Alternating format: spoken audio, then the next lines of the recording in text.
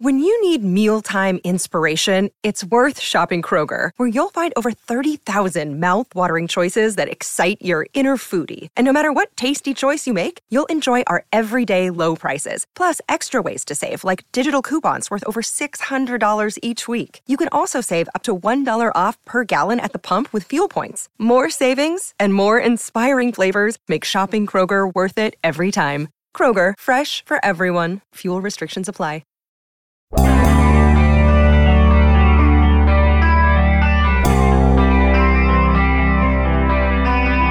So a sports commentator suggests on a program that an NFL team ought to try to trade for Mike Tomlin.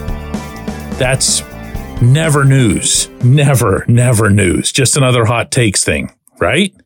I think we have found the exception. Good morning to you. Good Wednesday morning. I'm Dan Kovacevic of DK Pittsburgh Sports, and this is Daily Shot of Steelers. It comes your way bright and early every weekday. If you're into hockey and or baseball, I also offer daily shots in the other two teams I cover in town, the Penguins and the Pirates. Jay Glazer of Fox Sports was the one who made this suggestion on a program yesterday. And if it was coming from absolutely anybody else, local, national, however you'd want to classify them, it would go in one of my ears and out the other so quickly I wouldn't have noticed that it passed through. Glazer is different. If you've been listening to this show for any amount of time, I've shared with you stories about how tight Tomlin and Glazer are. They are legitimate friends, using that in the proper context. Not just that they have a nice professional relationship and he likes Glazer's questions better than other questions. They are actual friends. When Glazer comes around to training camp or to practice, he's not put into a place with other media like myself. He is afforded the freedom to walk the fields. He goes riding in the cart with Tomlin and Latrobe. And way more significant than any of that, when Glazer reports something related to the Steelers, some sort of hot exclusive or whatever, invariably it's something that Tomlin ends up making as a point himself, I don't know, a week or two later. This reminds me of back when there was a big fuss over Casey Hampton being out of shape. You know who it was that reported it? Glazer. You know who wanted it out there? Tomlin, because he wanted to get Big Snack closer to the fitness level that they felt he needed. That's happened a bunch of times. It actually becomes something of a running joke anytime any of us who regularly cover the team here in Pittsburgh will see Glazer show up. We're like, okay, here it comes. Something is going to be reported that's going to have everybody buzzing, and we're all going to know where it originated. So to be honest, I've been kind of waiting for something through all this recent negativity or even the Matt Canada fuss to make its way through Tomlin's personal megaphone. And it took a while, but here it is. Here it is. And let me read it to you verbatim, what was said on this program by Glazer. I'm telling you, the man began, if Mike Tomlin was available, teams would be lining up. Even if he's not available yet, teams should be calling, trying to trade for Mike Tomlin. Hey, Washington, he's from Virginia. Perfect. I'm at least giving it a shot. I'm trying for it. You gotta swing away for a guy like that if he's on the hot seat. End quote. Wait, what? Hot seat? Who said anything about Tomlin on the hot seat other than his only actual friend in the media? The guy he's used as a conduit for many, many years. Hot seat. What is that all about? Now, if you want to take the Washington concept and really run with it, it's not hard. Ron Rivera's not going to keep his job. Commanders are 4-9. They really stink. And Rivera hasn't gotten it done there at all. I mean, he's had his share of feel-good stories and so forth, including his own related to his health. But the best he's done was to make the playoffs in 2020 with a 7-9 team.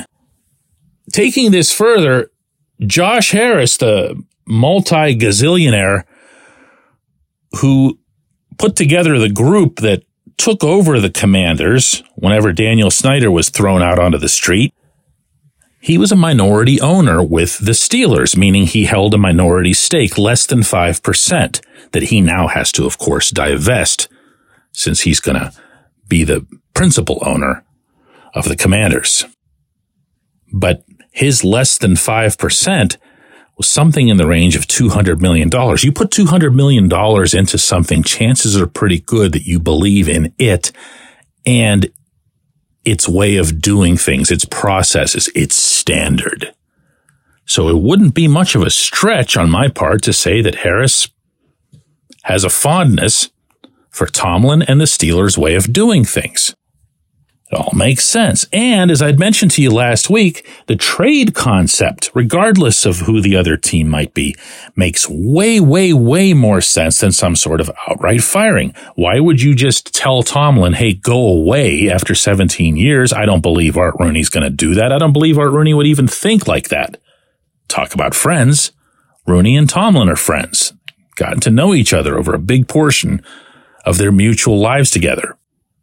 But if you get yourself a high draft pick back, the way the Saints did in sending Sean Payton to the Broncos for a first rounder and a swap of second rounders, which by the way has really, really worked out to the Broncos' benefit,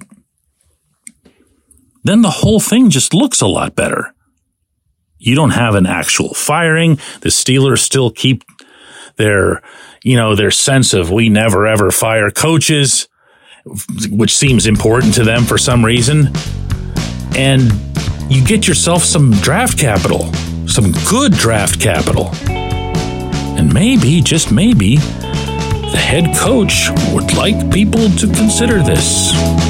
When we come back, J1Q.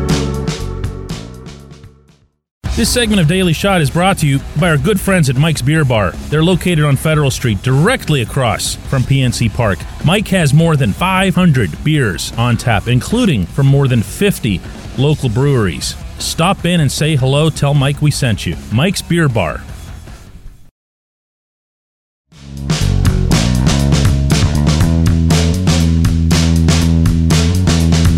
Today's J1Q comes from JC, who says, DK, since we saw Mike Tomlin bench Chuks Okorafor earlier this season, is there any possibility that he would bench Deontay Johnson or George Pickens? Now, when I say bench, I mean taken out of the starting lineup. They would still see the field, obviously. But would that send enough of a message to these wide receivers who visibly take plays off? JC, my answer to that is a great big, fat, and sassy no. Okay? It would make no difference. Being removed or even being in a starting lineup in the National Football League doesn't come with very much prestige. The first play that you run of the game is really how you classify a starting lineup. Well, the second play could be something else completely, or you'd want to run something on the first play that would be specific to a certain set or formation in which you might not be taking part. So that wouldn't do anything. If you want to talk about an outright benching, as you referenced yourself, the only party that would be getting hurt is the whole team, the collective, and that makes no sense. I do, however, want to seize your asking this question to make a broader point. There are 32 teams in the NFL. There are 32 teams that have problems with diva-type wide receivers. That is not at all unique to Pittsburgh. It's not really, if you think about it, not even unique to the past handful of years. This has been developing for a long, long, long time. Now, the Steelers have had themselves a couple of doozies along the way. From the grade B doozies like Plexico Burress at times and in certain ways, Chase Claypool at times and in certain ways, and Antonio Brown in every way. Above and beyond everyone else in every way. I'm not even sure that I would put George Pickens in that second grade level that I described, and I wouldn't put Deontay Johnson really in any of them. I know he's made a lot of people unhappy over the past couple of weeks, but I feel like I've gotten to know him as well as I know anybody in that room, and when he runs into trouble, he runs into it. He doesn't go looking for it. I don't know if that would make any sense to you. I feel like when Pickens goes storming off the field and starts up a cuss storm against whoever happens to be the offensive coordinator, he's looking for it. Deontay will just run into something that's not necessarily the greatest idea and then not do anything about it, and then kind of try to defend himself afterward. But if you think that there's some magic formula or some sort of discipline that can be administered here that'll make everything just A-OK with not just George, but wide receivers as a whole, they're almost all like this. It's cultural in the truest sense of that term. This is how wide receivers believe that wide receivers are supposed to behave in the NFL. So when they become, as they all do, really, really big shots in college, they begin with some of that at that level. They behave long enough to make sure that their draft pedigree is good enough to make as much bonus money as possible. Then they get to the NFL and there's going to be somebody else already in that room. Might be a veteran, might be somebody who's in their mid-20s or whatever, but there's going to be somebody who's there waiting, who's already got this personality to them. And that's what they learn. That's what they follow. Why wide receivers and not other positions? Again, that's cultural. I'm not going to have a good answer for that. I do see that running backs come with, just as an example, a lot more humility, but then running backs aren't getting paid the big bucks anymore. So some of the luster has worn off that position, and maybe it's done something to calm the demeanor or to flatten that line.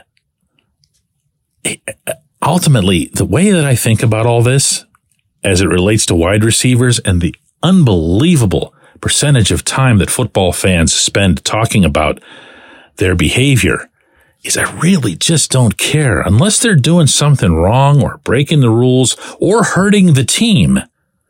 I really don't care. I don't care what kind of headaches the head coach has to overcome or the positional coaches have to overcome on a sideline. There's always going to be nonsense happening on a sideline. I do care when George takes too long to get to the line and you get a pre-snap penalty. I do care when Deontay fails to pounce on a fumble that's right in freaking front of him. But I don't care what they say on social media and that kind of nonsense. I don't care that AB had some kind of message to George yesterday on Twitter. Definitely don't care about that. Never even read it. But I'm going to bet a lot of other people did. I appreciate the question. I appreciate everybody listening to Daily Shot of Steelers, and we're going to do another one of these tomorrow.